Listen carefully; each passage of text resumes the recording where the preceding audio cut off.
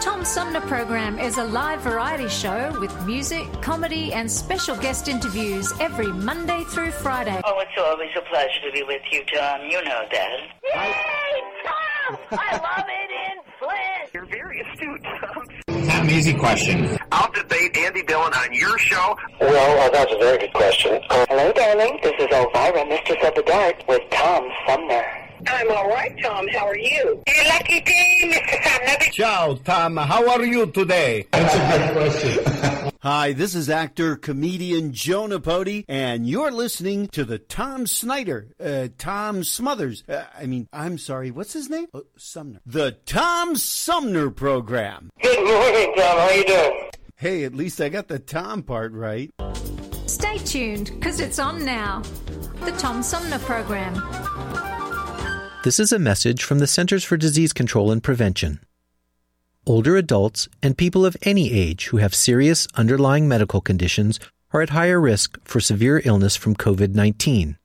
If you are at higher risk, you should stay home as much as possible and avoid close contact with people who are sick to protect yourself. Call your doctor if you have concerns about COVID-19 and your medical condition, or if you get sick. For more information, visit cdc.gov.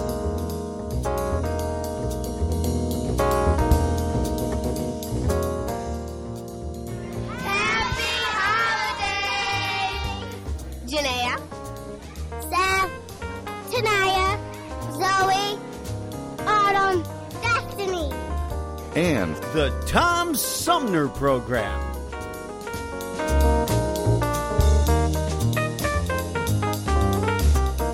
Hey, welcome back, everybody, as we roll into the second hour of our 3-hour tour known as the Tom Sumner Program. Last hour, we were talking about storytelling. We're going to talk about a different kind of story this hour, where the identity of Al Capone's boss is unearthed when a young man stumbles upon a well-kept family secret, as told in Joe Torrance's The Poison of Money. And Joe Torrence joins me now by phone. Joe, welcome to the show.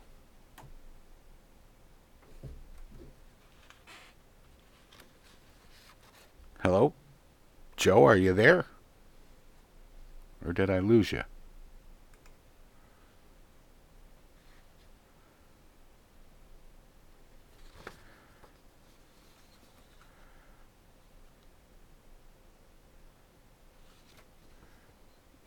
For some reason I'm not able to hear Joe. We were connected. Well, I'll tell you what. Why don't we I'll drop in a little Christmas music and try and reestablish with Joe and see if we can get things to come through better. Anyway, this is a song I just came across. This may be the first time that it's been played anywhere on the air. I'm not sure. But it comes from Kevin B. Kline. It's called Christmas Time in Our Universe. And wait a minute, this might be Joe. Yeah, but it didn't come through. Anyway, Kevin B. Kline, and as I always say, our Christmas music is better than everybody else's because it's local. Everything is so peaceful. It's Christmas time, and all lights are on. Here with you, our hearts are so full.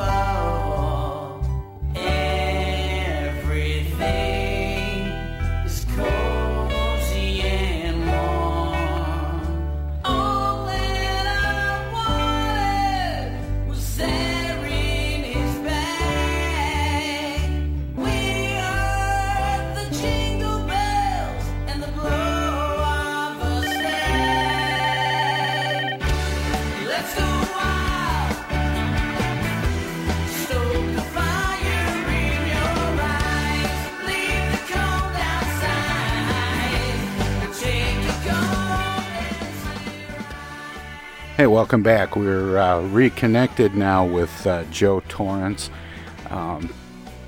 Let me get the music to stop. We'll hear the rest of that at another time. Music from Kevin B. Klein. Of course, our Christmas music is better than everybody else's because it's local. Joining me now by phone, the author of The Poison of Money, Joe Torrence. Joe, can we hear you now? Yes, I can hear you very well. Thank you, Tom. Thanks for having me on your show. And you're coming through loud and clear. I don't know what happened before, but apparently somebody was trying to prevent us from hooking up, as happens in the story. I was reading about this book, and of course everybody knows who Al Capone is, but not everybody knows who Johnny Torrio is. And correct. Yeah, go ahead. Al Capone really stole the spotlight, and I think it was by design because Torrio decided to live his entire life in the shadows. But some, Tom, would arguably say that Johnny Torrio was perhaps one of the most powerful men of the 20th century, and that's a pretty big statement. And typically, power comes with money, and Torrio, his estimated worth was $5 billion, which some might say that's not the richest man in the world, but this was back in the 20s when people were earning $50 a week. And so he had a lot of similarities to, the life of the Godfather in the movie. He was very powerful during the Prohibition time, made most of his money through alcohol, gambling, and prostitution. And the Chicago Crime Commission regarded him as a mastermind, and they said that he was probably one of the greatest organizational geniuses that the country had ever seen. And so, although Capone was out front, Torrio was basically a ghost who created a complete secret society. Well, and Al Capone, I think most people remember Al Capone as being kind of a showman. Yes, and I think in that life, there's a very dangerous part of that is, being in the public eye. And I think Torrio, being, I think, very, astute and smart, decided to stay very much in the background. And, even after he was shot returning from grocery shopping, similar to the scene in The Godfather, Al Capone was the guy that was standing on guard at the hospital for him. And most people thought that that's when he retired, but in fact, he had turned over the reins temporarily to Capone and then took back control of the organization. So was involved in the Cosa Nostra for many, many years. And he's one of the few that actually passed away of natural causes. He died of a heart attack at 75 years old in a barber's chair. And in that life, it's quite a rarity to die of natural causes, to say the least. Well, and in those days in particular, I was reading that this is based on a true story. Does that make it then historical fiction? Well, the thing is that this was a debate when we were writing the book. Is this a memoir, or are we going to turn this into a novel? And most of the book is actually very factual. What happened was when I was a young teenager, we had gathered together to watch the movie The Godfather, and as many Americans, and I guess millions of Americans and Canadians, I was completely fascinated with that movie. I thought that, how does this immigrant come to the U.S. and have all of this power and money? And I was really intrigued by the whole story of The Godfather. And then a few years later, my father, who was, really brilliant man, he was a very avid reader. And he said to me one day, he said, Joe, he says, I've got a book in my night table drawer.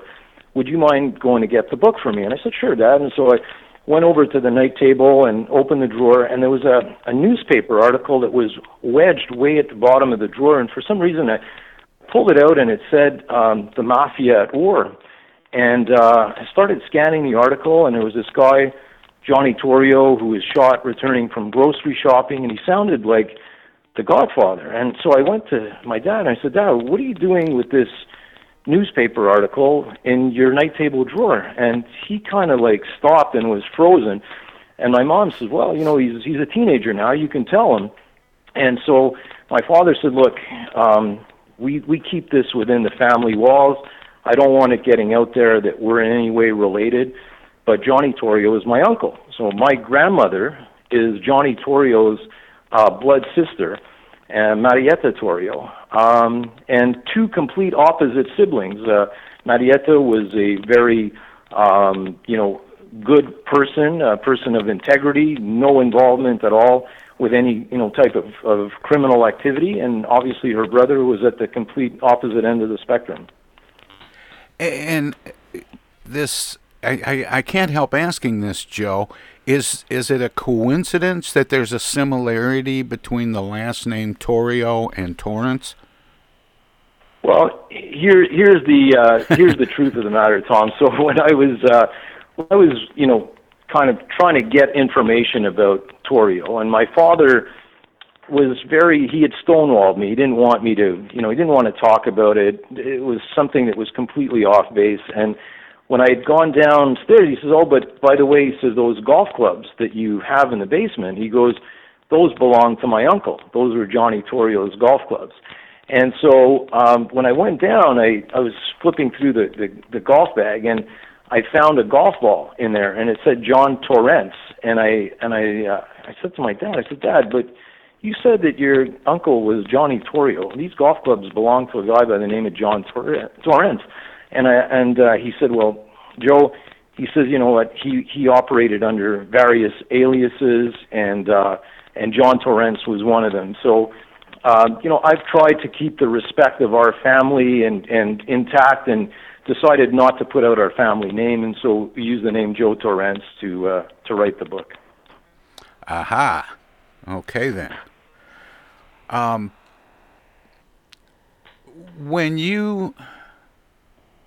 How did you end up deciding to write this as a book? It's a great question, Tom, and it was a big struggle because, obviously, everybody worries about some kind of pushback from this, and I guess part of it is that, my father stood for honesty and integrity. I mean, that was the Marietta side of the family. So that part of it made it a lot easier. I just felt that there was a fascinating family story to tell, and I thought that there was some amazing life lessons to learn from the poisonous side of money and this family journey that it was actually my father's sister that took me down the path of, she was a storyteller, and it was almost like a virtual reality tour spanning decades and going into their time in southern Italy, in Milan, in Cuba, New York, Chicago, and I don't think I would have written this book, 30 or 40 years ago. My dad probably would not have wanted that at that time, but Prohibition, 2020 is the 100th anniversary of Prohibition. I felt that enough time had passed that, we distanced ourselves from this, and I thought that there was a fascinating story, and I think there's some tremendous life lessons that can really be positive, and that's why I decided to put together the book. It's funny you say that. I had just come across a book called Relentless, which is a couple of academics that are literally studying the business practice of mobsters for what can be learned in terms of just organizational management and structure and so on. And so I think you're right. There are lessons to be learned from studying some of these people. Absolutely, and I think that Torrio, there's obviously a criminality side where people in organized crime. One of the common denominators is that, a lot of them just don't want to work. So they're looking to make an easy dollar and whatever way that they can, and it can be very, hurtful to certain people. But, there's a side to Torrio that was a very astute businessman. He was a guy that didn't carry a gun. Joe, Joe, yes. I hate to interrupt you, but I need to put a comma there. I have to go to a break. Can you stick around for a few minutes and we'll talk some more? Absolutely. Okay. The book is called The Poison of Money by Joe Torrence. Am I now pronouncing it correctly? Yes, correct. Okay.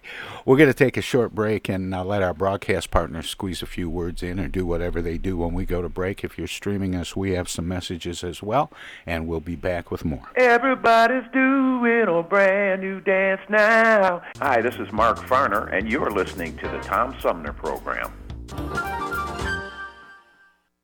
I'm Julie Lopez with Crime Stoppers. Have you ever wondered what to do if you have information about a crime or the whereabouts of a felony fugitive and you want the police to know but you need to remain anonymous? Well, here's what you can do. You can go to p3tips.com or download the mobile app.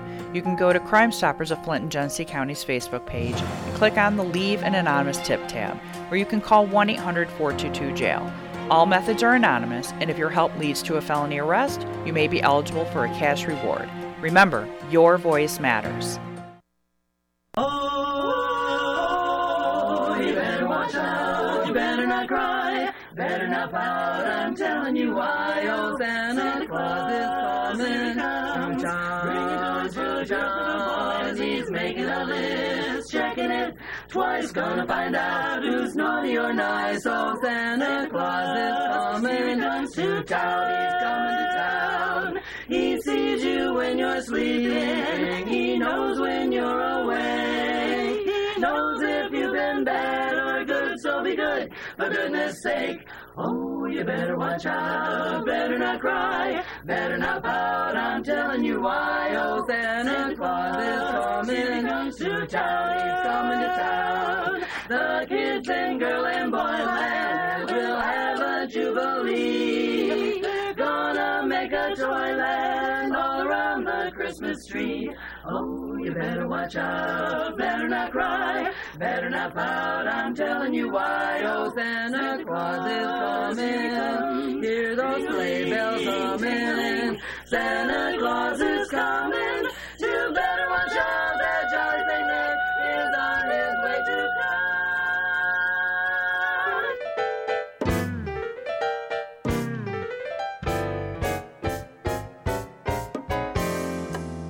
The Tom Sumner Program has hosted live candidate forums for local, state, and national offices at bars, restaurants, coffee shops, and colleges. Armchair Politics has gone to Lansing, Frankenmuth, Birch Run, and Hell, Michigan, that is. We've done shows all the way to the Mighty Mac and back to the Bricks. We've done remotes from a baseball stadium in Lansing, a grocery store opening in Flint, and from a moving train. We'd like you to tell us where to go next. You can write to us at TomSumnerProgram.com, call us at 810-339-8255, or contact us on Facebook. This is your chance to tell the Tom Sumner Program where to go.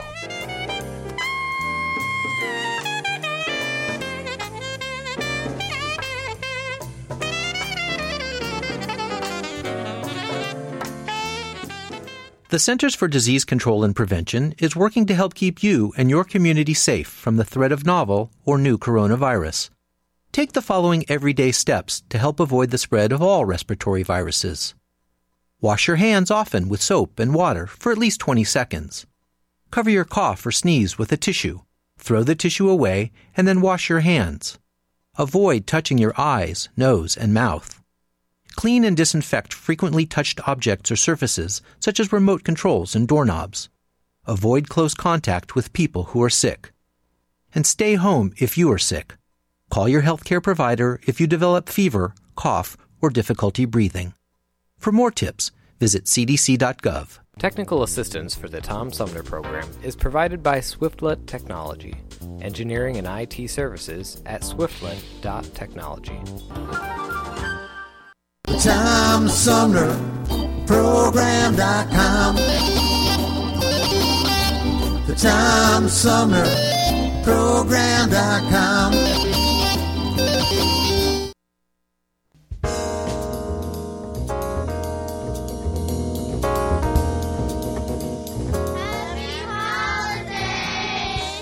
From Kevin. From Kenneth. From Louis. Martavia Newman. From Marisha. Bertray. And the Tom Sumner Program.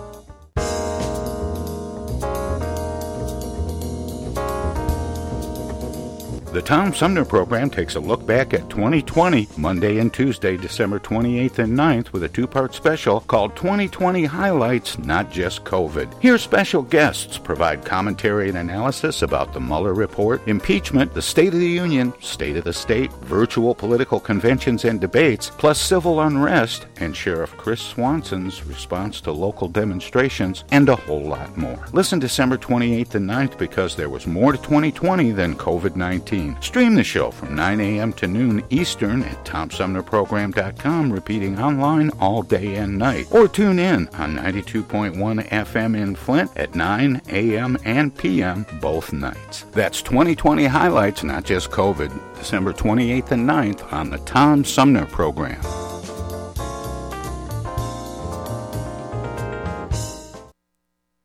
Hey, welcome back, everybody. We continue my conversation with the author of a book called The Poison of Money, Joe Torrence. Joe, welcome back.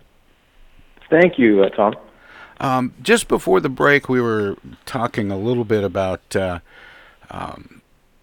how the book was, well, I don't want to say autobiographical, but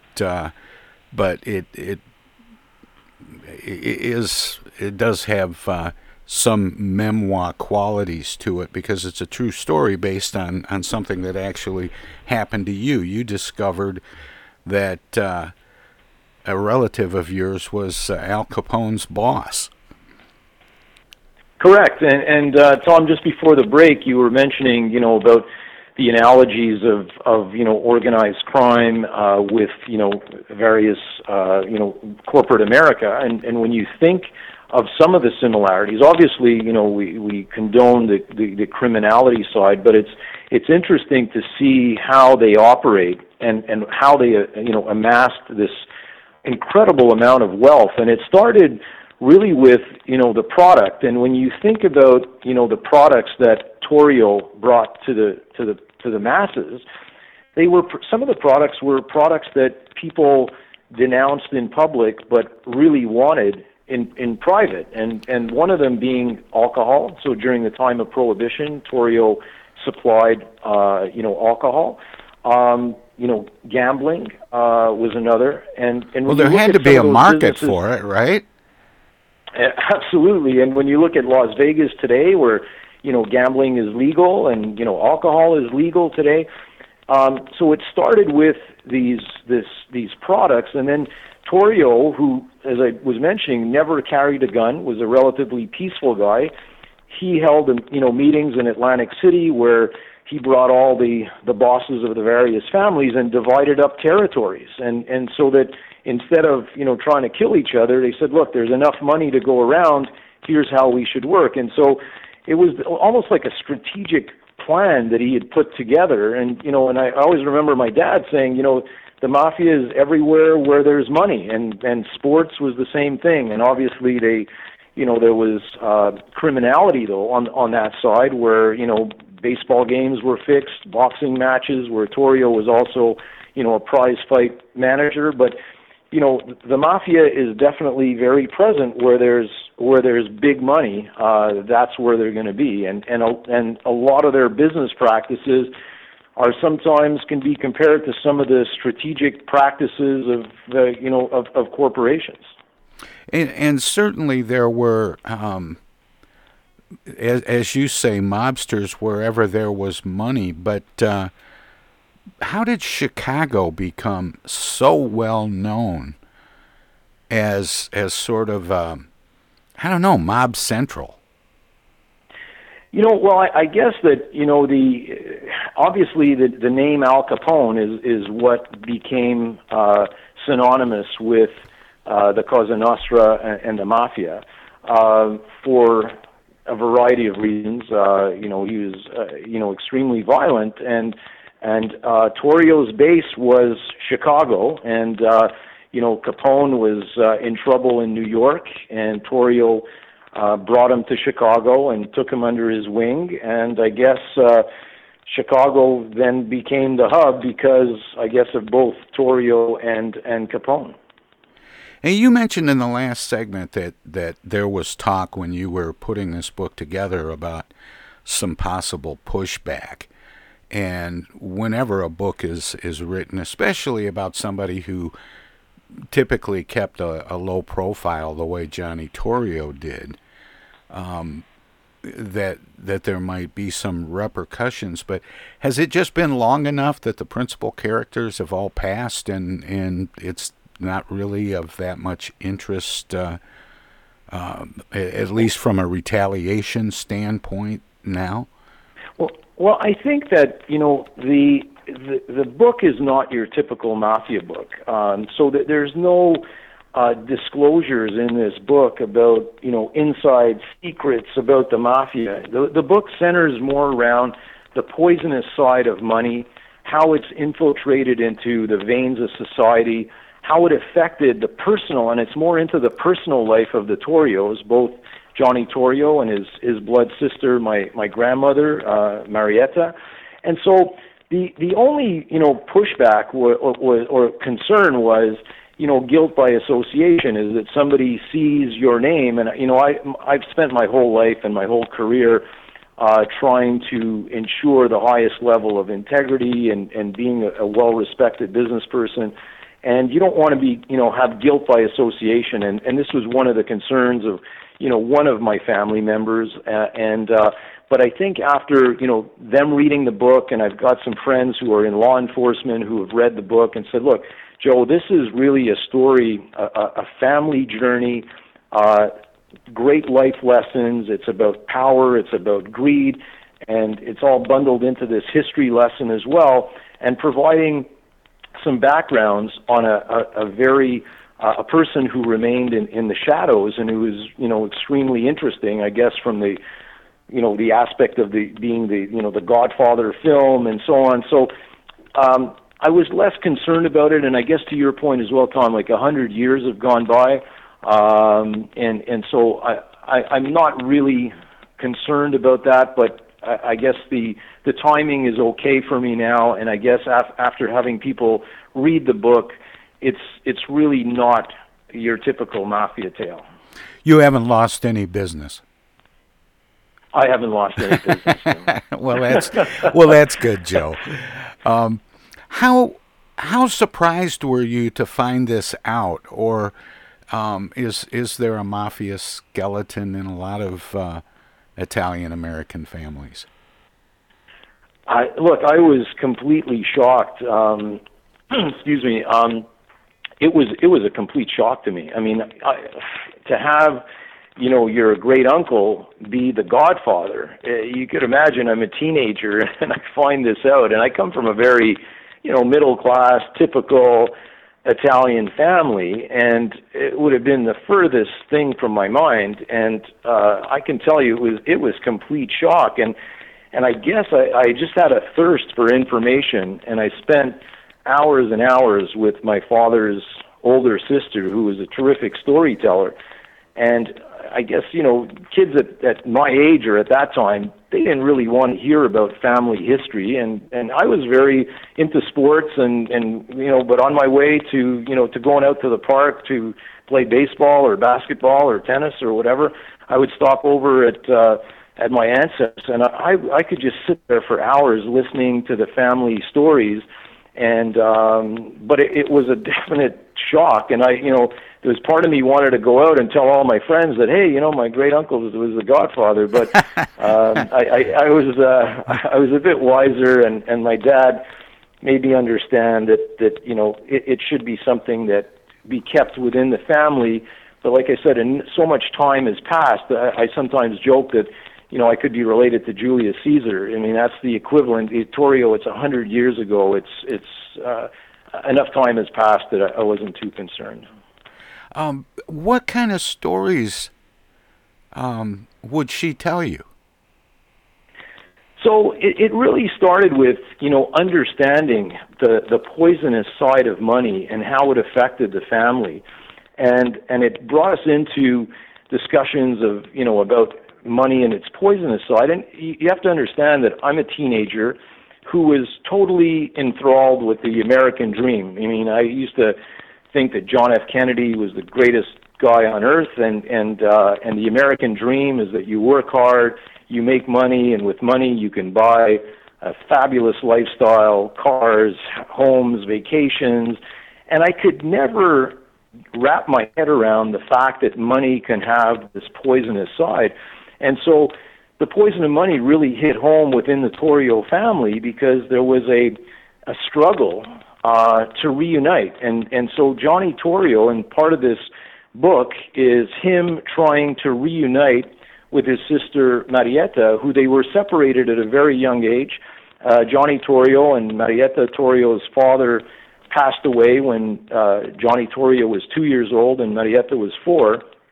And the mother took Johnny Torrio and brought him to New York, and Marietta was left behind with her grandmother. And later on, Johnny Torrio was trying to bring Marietta into the United States, and someone was blocking this reunion. And the whole story unfolds in understanding the poisonous side of money and why that reunion wasn't taking place. And then there's these terrible tragedies that started hitting the family, and it was almost like there was a curse that was coming onto them, and it were transported into, the mansion that they had in Milan, and then in Cuba back in the 30s.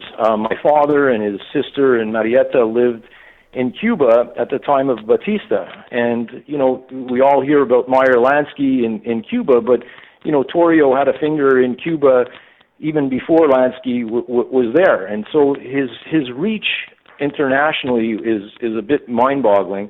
And so these are the stories that my aunt would tell me about the family and their travels and how some of these tragedies that had struck the family, and for her it centered around this poisonous side of money. How did immigration play into the decisions that some of these guys made? Tom, that's I think that's really the heart of the book as well, is understanding immigration and the American dream. And so, we mentioned that the American dream is about hard work and earning money from that hard work, but the reality is that it almost became a lottery for certain immigrants, and some of the immigrants weren't even allowed a ticket to the lottery. And I think that this is what created a huge strain. My father, he told me this unbelievable story. When he was in Canada back in the 30s, he had some Jewish friends, and they went to the beach. And on the beach in Montreal, there was a sign that said, "No dogs and no Jews." Now, this is Canada. It's to me, that story was incredible, but it gives you an indication, that there were newspapers that called, the Italians a herd of steerage swine, and some of the Italians were even lynched, and it's an incredible story to understand the plight of the immigrants. And someone once said, the one thing that we learn from history is that we don't learn from history. And I guess the purpose of The Poison of Money is to hopefully undo that a little bit and understand, how these people got into these forms of life because of the fact that maybe there was some discrimination. But all in all, my father's message was always, I'd rather starve than go down the wrong path. And so for him, there was no compromise. There wasn't any justification for immigrants to go down, a dark path. this is as much an American history as it is a family history, isn't it? Absolutely. And it takes us into understanding, and we go back to the title of the book, The Poison of Money. It's about the family and the Torrio family and how the poisonous side really hit home with the family, but it's also an eye-opener for us to understand historically how money has really infiltrated into the veins of society and in some way distorted the American dream a little bit. And when we look at some of the, the awful things or the decisions that are made even by corporations, it all stems back from this greed and this poisonous side of money. And, although Torrio, his only crime was tax evasion, when we look at corporate America, they're parking billions of dollars offshore and evading taxes. There's corporations that are using, child labor. And the common denominator of all of these things is always money and greed. And so I think The Poison of Money is an eye-opener. It takes us back into a bit of a history lesson as you go through this journey over several decades and crossing continents. And hopefully the readers will enjoy not only the entertainment value, but as well some of the inspirational side of the book. And it's interesting to note that the products of these businesses run by Johnny Torrio, at least some of the principal ones, had to do with bootlegging and the selling of prohibited alcohol, which is legal now. Yes. Gambling, and you mentioned Las Vegas and, of course, Atlantic City, but, gambling exists in almost every state in the country through lotteries and Indian casinos, and so for all intents and purposes, gambling is legal now. Even prostitution is legal in Las Vegas. And so there's a sense that the same desire for money that attracted people into these illegal operations actually became adopted by the state, you might say. Yeah, yes, and that's exactly right, Tom. My aunt Tina, who would tell me these stories, she would sometimes say, I have this picture with this president, and it was funny to hear that because it's incredible how the Cosa Nostra had infiltrated into all parts of society, from police officers to judges to politicians and all the way to the president. And that business model was transported to wherever they would go. So, when Torrio was in Cuba, he again aligned with the politicians and Batista at the time. And so, that was their business model, and they understood that if they can get the cooperation of all of these parts of society, they can flourish. And unfortunately, the temptation of money, made some of these people succumb to that. And what it really came down to, Tom, was that they were able to create this secret society where there wasn't really consequences to actions. So, in other words, if you could ensure that you had the judges, the politicians, and law enforcement on your side, even if someone got caught doing something, there was always a way that you can buy your way out of it.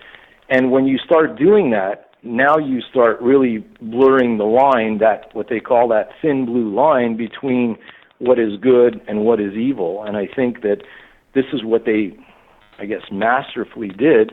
And I guess that there were people in society that resisted based on maybe strong moral backgrounds. And that's part of, I think, what Marietta's side of the family had, is that regardless of the money, my dad was a man of high morals and high integrity, And for that reason, the book, although we'll know the name Johnny Torrio, we'll know the name Al Capone, the book is really dedicated to, my mother and father and all the mothers and fathers out there who spend their lifetime to really try to put their kids on a righteous path and keep them away from the temptations of money and that poisonous side.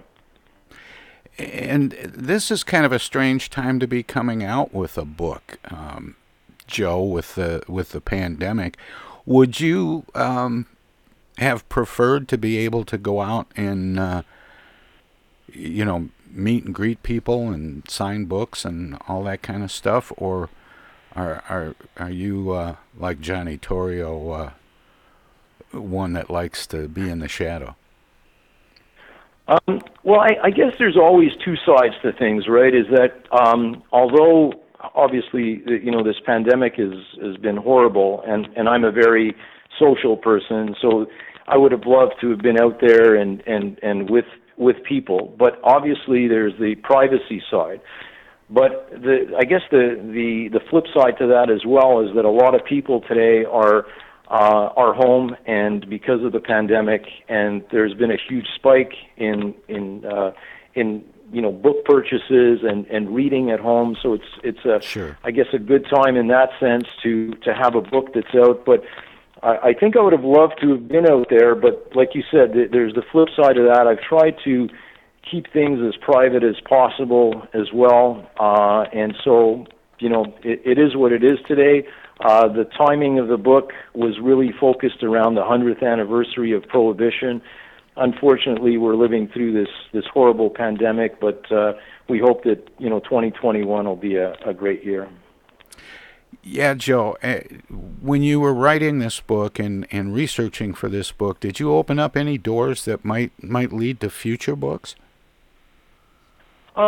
There's always in the back of my mind of writing, another book, but I think the focus really has been, I guess we all like to dream, and I honestly believe that the book has the opportunity to be converted into a TV series or a movie, and to me, the ingredients for that has always been, really high entertainment value, and at the same time providing some good, inspirational messages that some way contribute to a better society. And so that's really been, the focus. So we're trying to get as much traction and exposure, with the book as possible, and then hopefully, have a movie or TV deal. And it's really interesting to see, after all these years, it's actually a little bit funny that Coppola is coming out with a re-edited version or has released a re-edited version of The Godfather 3, so really interesting timing for that, and we hope that one day we'll, the listeners will be able to enjoy this not only as a book but on the big screen. Well, Joe, we have to end it here, but I always give guests an opportunity to let listeners know where they might find out more. Do you have a website? We do. If you go to thepoisonofmoney.com, there's information and some really interesting blogs about the story, and there's also links to Barnes & Noble and Amazon where the book is available. Well, Joe, thanks for spending this time with me this morning. I really appreciate it. Tom, thank you so much, and be well and stay safe, and it was an absolute pleasure being on your show. Thank you so much. Hello there, citizens. Happy New Year. Darkwing Duck here, and every time I'm in Flint fighting crime, I always stop by the Tom Sumner program. Don't forget, stay dangerous. Darkwing Duck out. We want to say hello, we want to see you smile. We'd like to sing some good old Christmas songs, with songs about old Santa and his reindeer sleigh. And gee, I just can't wait until it's Christmas Day. We're gonna set you wise, we love to harmonize, and if we had our way we'd never stop. We'll say hello, we'll see you smile, and we'll sing some good old Christmas songs. We'll say hello, we'll see you smile. and we'll sing some good old Christmas songs.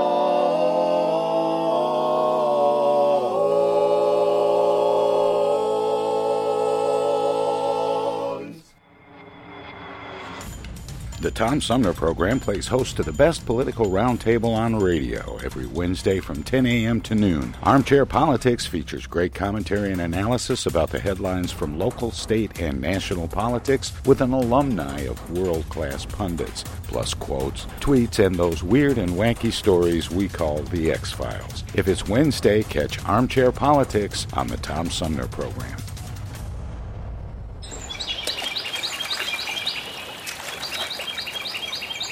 Imagine a journey down a picturesque riverway. Imagine your Flint River, 142 miles of recreation, natural beauty, and precious resources.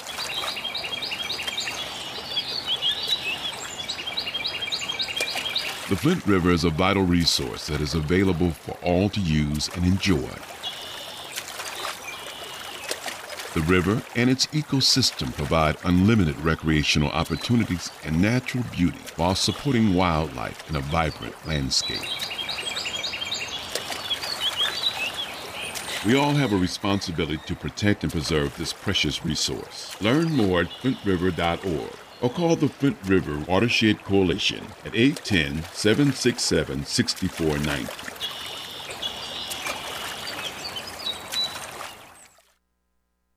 The Centers for Disease Control and Prevention is working to help keep you and your community safe from the threat of novel or new coronavirus. If you have traveled to a country with a widespread outbreak of COVID-19, CDC recommends you stay home and check your health for 14 days after returning to the United States. Take your temperature with a thermometer 2 times a day. Watch for symptoms like fever, cough, and trouble breathing. And if you feel sick or have symptoms, call ahead before you go to a doctor's office or emergency room.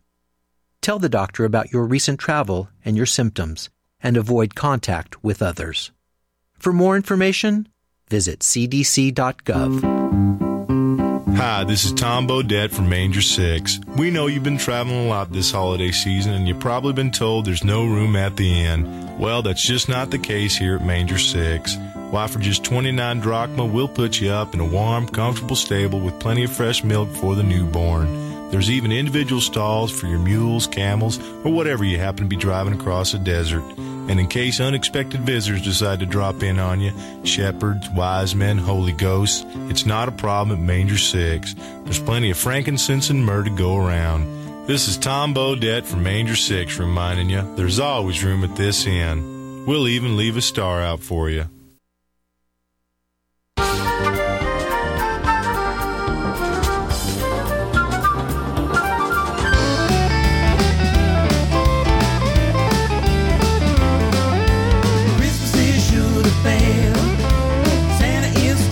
Jail. Mrs. Claus freaked and the elves are on the street trying to raise money for bail. Christmas is sure to fail if we can't get Santa out of jail. Santa was on his way with a whole lot of stuff in his sleigh. At the very first stop, he was spotted by a cop who said, "Man, what you doing up there on that rooftop? You ain't got no ID. Well, you're gonna have to come along with me. Christmas is sure to fail. Santa is stuck in jail. Miss Claus freaked and the elves are on the street trying to raise money for bail. Christmas is sure to fail if we can't get Santa out of jail." So they took him to the judge in the middle of the night, and the judge said, "Yeah, I think you're nuts, all right, but I'll give you one chance to prove me wrong. Make me believe you're the real Santa Claus. And if you can do that right, well, I'll let you sleep it off at home tonight." Yeah.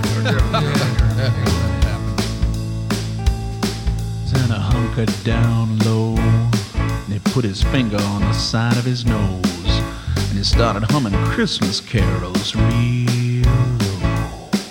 He said, "When you were 5 years old, your name was Greg. You left me milk and cookies and a note that said, Dear Santa, all I really want is a puppy.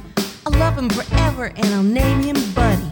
And so you did for 15 years, till Buddy passed away and you cried many tears, and you lost your faith like so many do. But I got a little something to tell you that's true. The love you give never really goes away, and it all comes back on Christmas Day. So here's a little something that I want to give to you. And Santa handed him a puppy named Buddy Jr.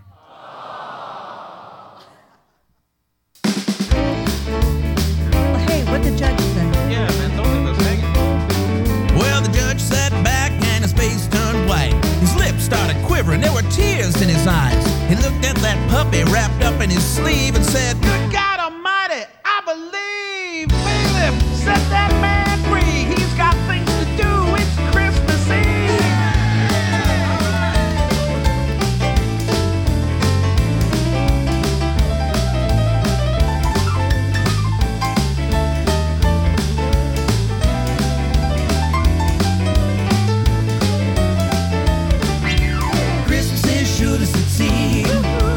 Santa has been set free.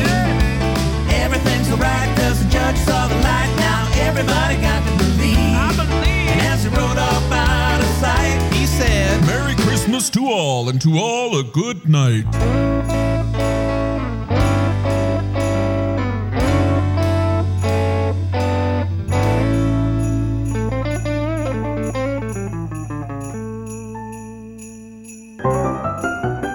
Welcome to this presentation of the Comedy Spotlight on the Tom Sumner Program.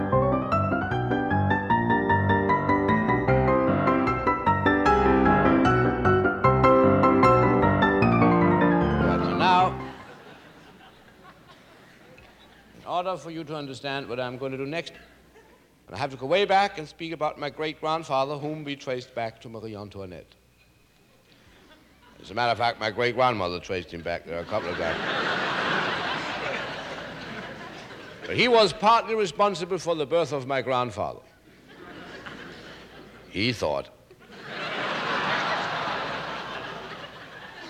My grandfather was born in Denmark. He was Danish after his mother and Swedish after a friend of his father's.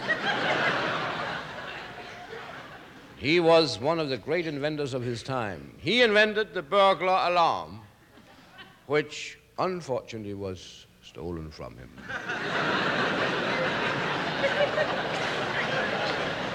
But he was a brilliant man. He was, among other things, a PhD. Just a...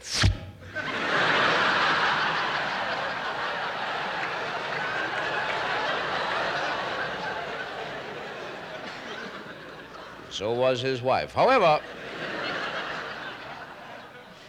besides being a brilliant, he also was a great chemist. He was the one who invented the cure for which there was no disease in those days.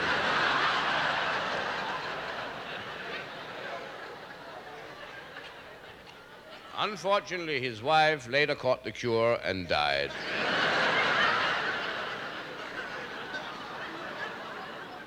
He was a strange personality. He always experimented with something. Once he crossed an Idaho potato with a sponge.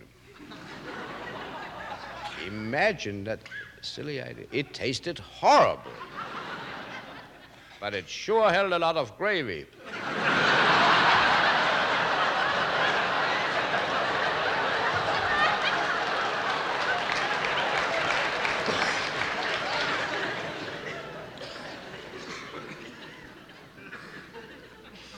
I think his greatest invention was a soft drink, which he called 4-Up. But it wasn't successful at all. So he invented 5-Up.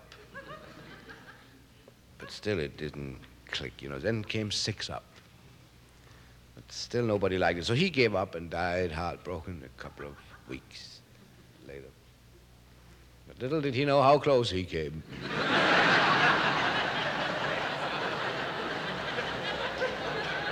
Then I was born, and when that happened, my parents were, well, they were not poor, but they didn't have any money. So I was actually born at home. And when my mother saw me, she was taken to the hospital.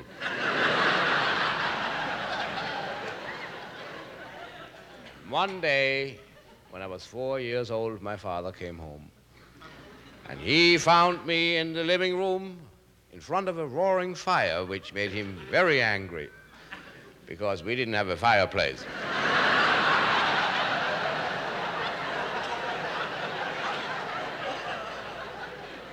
There I sat, and here my father stood, burning up. He pointed at me. See, my father was left-handed. He always pointed this way. I was sitting on the other side. So my father said, Borger. He didn't know my first name. See, in my father's family, we had a little trouble up here in the head. My father was all right, but his two brothers, my male uncles. You know, in Denmark, we always distinguish, you know.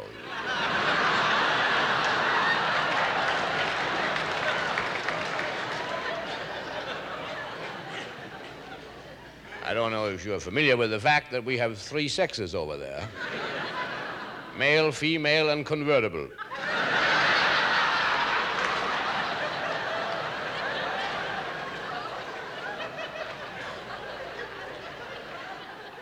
As a matter of fact, I was supposed to have been back to Denmark this summer. But I ain't going.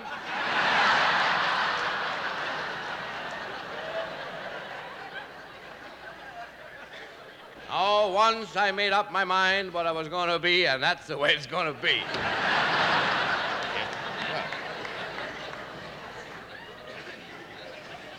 What I meant to tell you before was, and this is not a joke, this is really a fact, that 2 weeks ago, we celebrated my uncle's 103rd birthday. Isn't that something? Thank you very much. 103rd birthday. Unfortunately, he wasn't present.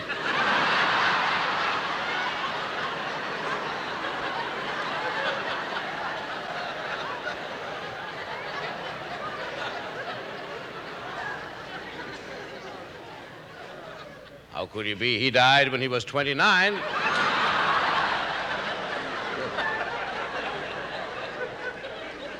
But what I meant to say was that he was the one who went crazy.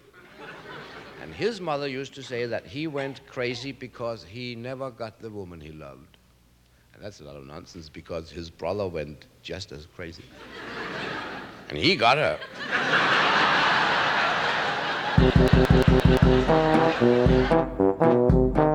This was another comedy spotlight on the Tom Sumner Program.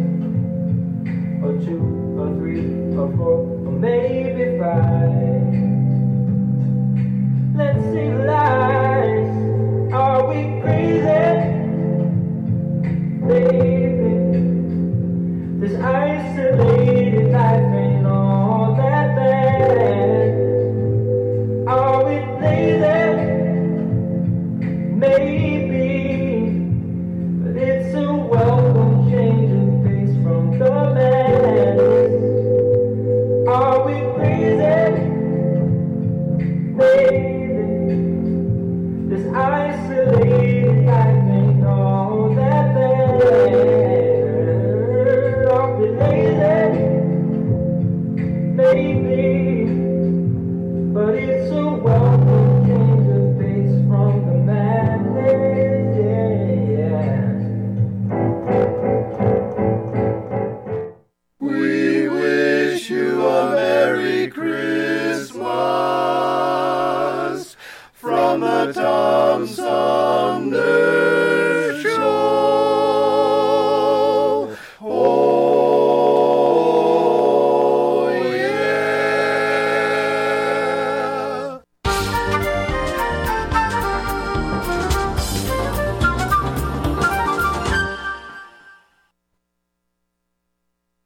Hi, I'm Alexander Zonjic. Don't touch that dial. You're listening to Tom Sumner. The Tom Sumner Program.